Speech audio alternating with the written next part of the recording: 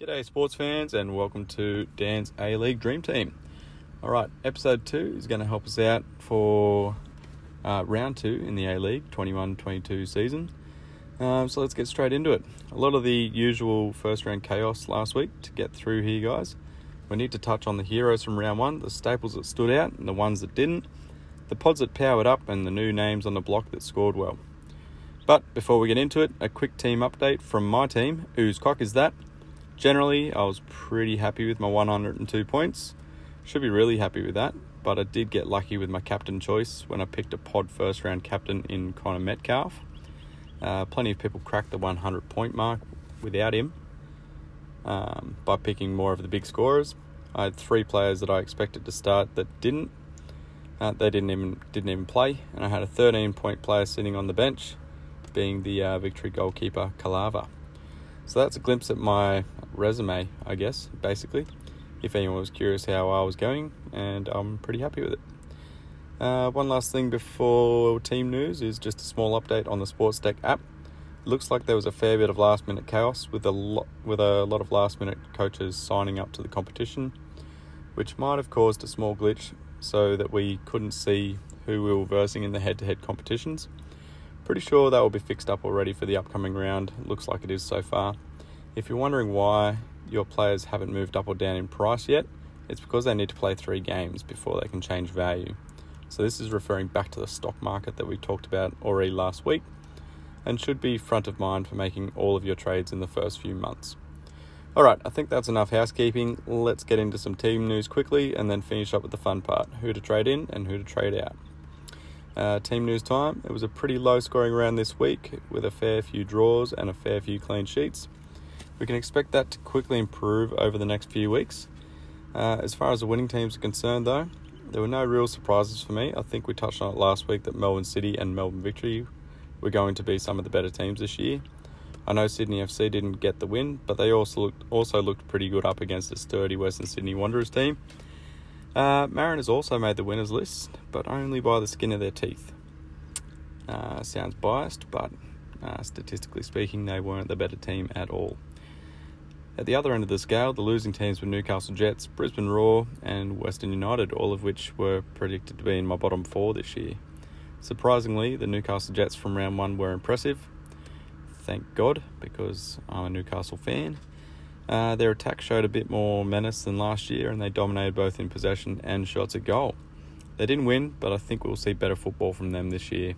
I definitely think the Mariners got lucky with a win and in the first round, largely thanks to the keeper, and I wouldn't be getting too excited about them in the early stage this year. I recommend that we all wait and see a little bit more from them before we jump on the Mariners bandwagon and bring in Mariners players, that is. All other teams got draws, which was unusual, but should change in the next few rounds as the teams start to click. Anyway, since this is Fantasy Football Podcast and not a football news podcast, I think we should move on to the fun stuff. Who do we trade in and who do we trade out this week?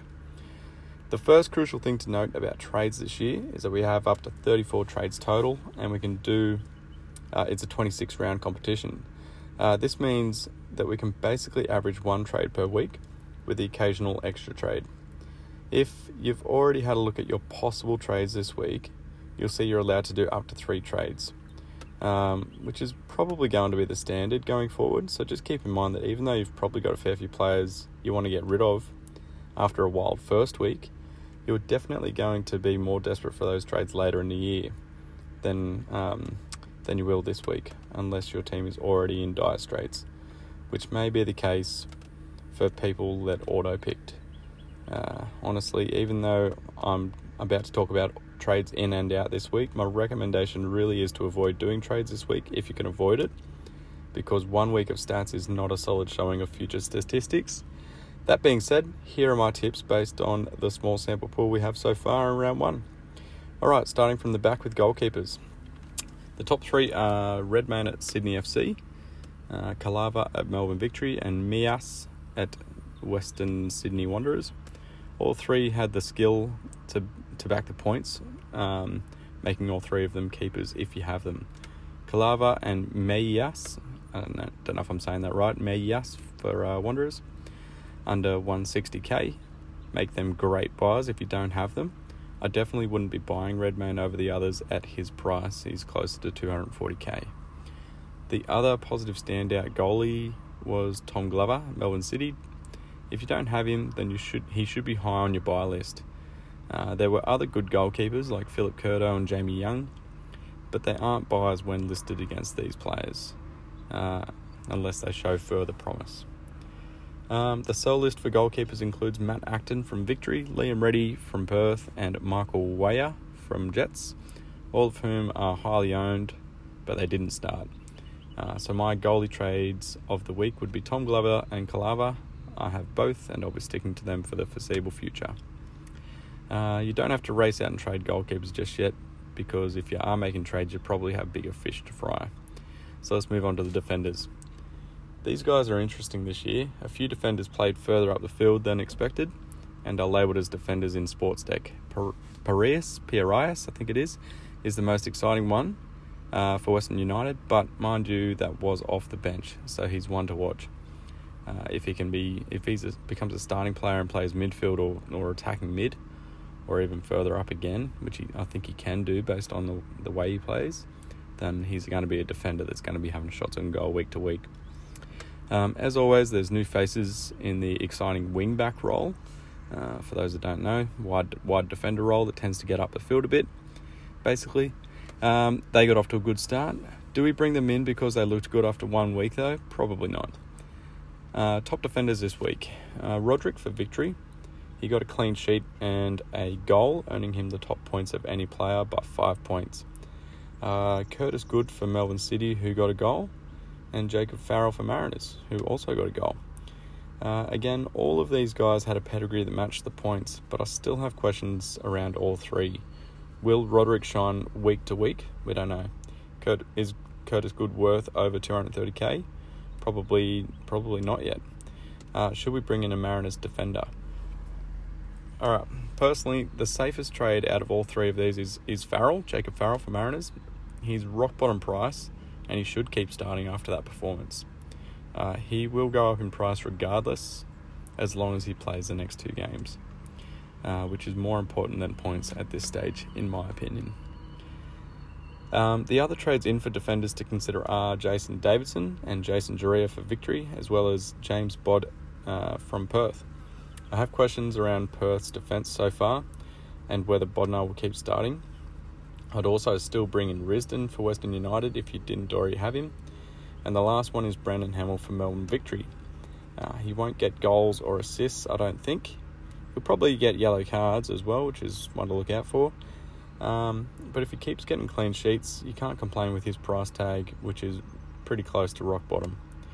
The defenders to trade out this week are the popular Sydney FC guys, Zulo and Donachie. It's not urgent. They can't go down in value, and they're pretty close to rock bottom anyway. But they didn't start, so if you're desperate to get in another defender straight away, these are 2 that should be high on your sell list. Ben Garuccio and Ziggy Gordon also disappointed in round 1. But the biggest sell in the defensive stocks is the popular Nathaniel Atkinson, who is owned by almost 15% of coaches. A tame first week should see his price drop early in the season, unless he gets a goal in the next week or 2. He will be a good buy in a month or so. To be clear, I think he's one of the best defenders to have this season, but we want him at a discount after we make some cash in that position. Okay, so that's it for defenders, but I want to remind you guys that even though I'm saying these guys are good buys or good sells, I'm not pushing any of these as desperate moves yet after only 1 week. Alright, on to the mids. The midfielders are probably the hardest ones to cover, especially with the new scoring system. A lot of the big name players scored pretty poorly here, such as Diamante, Davila and Rojas, whereas other midfielders that are not usually gun fantasy players managed to scrape good points, such as Ugarkovic and Clayton Lewis. Both decent players, but not traditional big fantasy point scorers. And they also weren't involved in goals this week, but managed great scores. So all of this is to say that the point system this year has changed, meaning that a decent game with no goals now allows a player to get good points, unlike last season. In saying that, here are the standout players to consider bringing into your team. Pena for the Jets. His stats were through the roof and he can shoot. Ben Halloran for Adelaide was even better statistically with 5 shot assists and a goal assist. Caceres for Sydney FC played a full game and created a lot of attack. Connor Metcalf and Florent Berengay, both for Melbourne City, were great in a great team and should be reliable point scorers.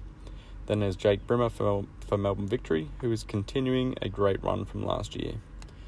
Ones to sell or avoid are possibly Davila for the Bulls based on his high price and the fact that he's up against Sydney FC this week. Akbari, since so many brought him in for some unusual reason in round 1. And possibly Rojas if you really want one of the early shining stars and need his money to get there. Personally, I'm giving him another week. I would avoid bringing in Lachlan Rose or Josh Nisbet at this stage. Both of them are popular buys. I'd wait and see for one more week at least. Josh Nisbet in particular played up front, but only because Matt Simon was off and we don't know when he's coming back. I don't think it's a big injury. So Nisbet will probably drop back to the mids this week. A lot of popular forwards disappointed this week, so don't be too worried if only one of your forwards got a decent score. I had almost 750,000 spent on 2 players who got 5 and 3 points respectively. That was McLaren and LaFondra. Whereas my cheap pod player, Yengi, for Adelaide snagged a cheeky goal, and he's worth less than 170k. So the points so far are saying that money doesn't matter up front. The ones to sell or avoid are Sturridge for Perth, he played 5 minutes and will be eased into the game still. D'Agostino for Victory. Sounds like I'm stuttering, but that's his name, D'Agostino, if you haven't heard of him. He played for over an hour and got 0 shots at goal, only 1 shot assist. We want much better from our forwards, I think. David Ball for Wellington. He played further back on the field like a midfielder, although he did still manage 5 shots. So, yeah, I don't know what's going on there. Need to have a closer look at him. Matthew Leckie for Melbourne City. He started, but he only managed 1 shot assist and 0 shots at goal.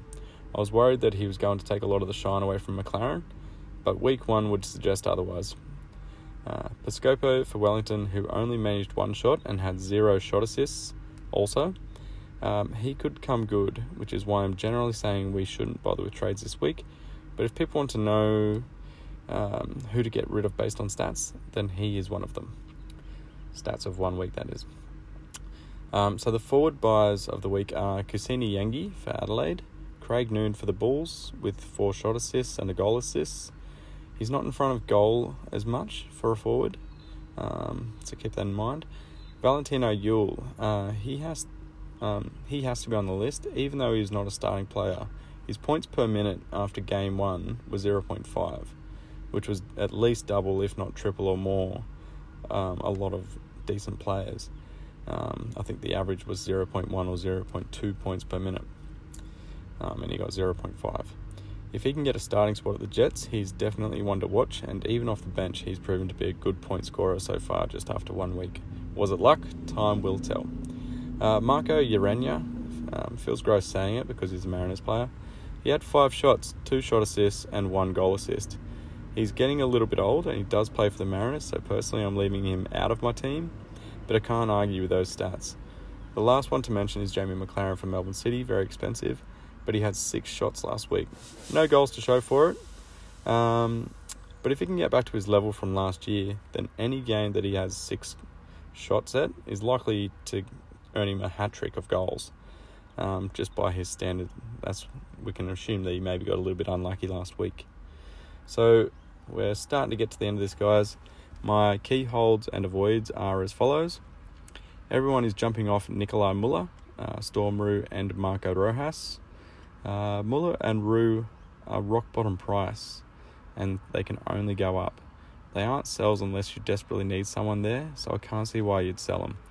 Rojas, on the other hand, he only had 15 minutes. I want to give him another week, so I'm going to hold him and see what he's one of the stars. So I think they call him New Zealander Messi. So yeah, we might as well watch him, see if he comes good. A lot of people are buying Fornaroli and Nisbet, but let's just keep in mind they both only got 1 goal and not from amazing stats otherwise. I'm not saying they're bad players. In fact, I like them both as players. But let's see a bit more from them before we jump the gun here. Nisbet, in particular, plays for a low attacking team, and he was playing out of attack, as we've already said. Fornaroli is pretty expensive for a guy that only had 2 shots on goal and only 1 on target, and that was against Adelaide, a team that is not famous for its defence. Okay, so my top trades, if we were to summarise to only 8 players, the goalkeepers, Kalava in, Matt Acton out. Defenders, Farrell for the Mariners in, and Zulo out. The midfielders, Halloran in for Akbari. Forwards, Kusini Yangi in, and I would take Sturridge out. So to wrap it all up, guys, I know we've talked about a lot of people to trade in or trade out, but it really is for people that are already in a fair bit of trouble with their team. If you can field a full team this week, then I'd be reluctant to make any trades. Keep in mind that players won't change price or value until they've played 3 games. So we get one more free look at them, and then next week they'll actually go up based on the points they earn. Then we have a much better pool of statistics to go off to probably make 3 trades next week, bring in a lot more cash, which is the initial goal here. All right, that's it from me, guys. Best of luck this week. Peace out.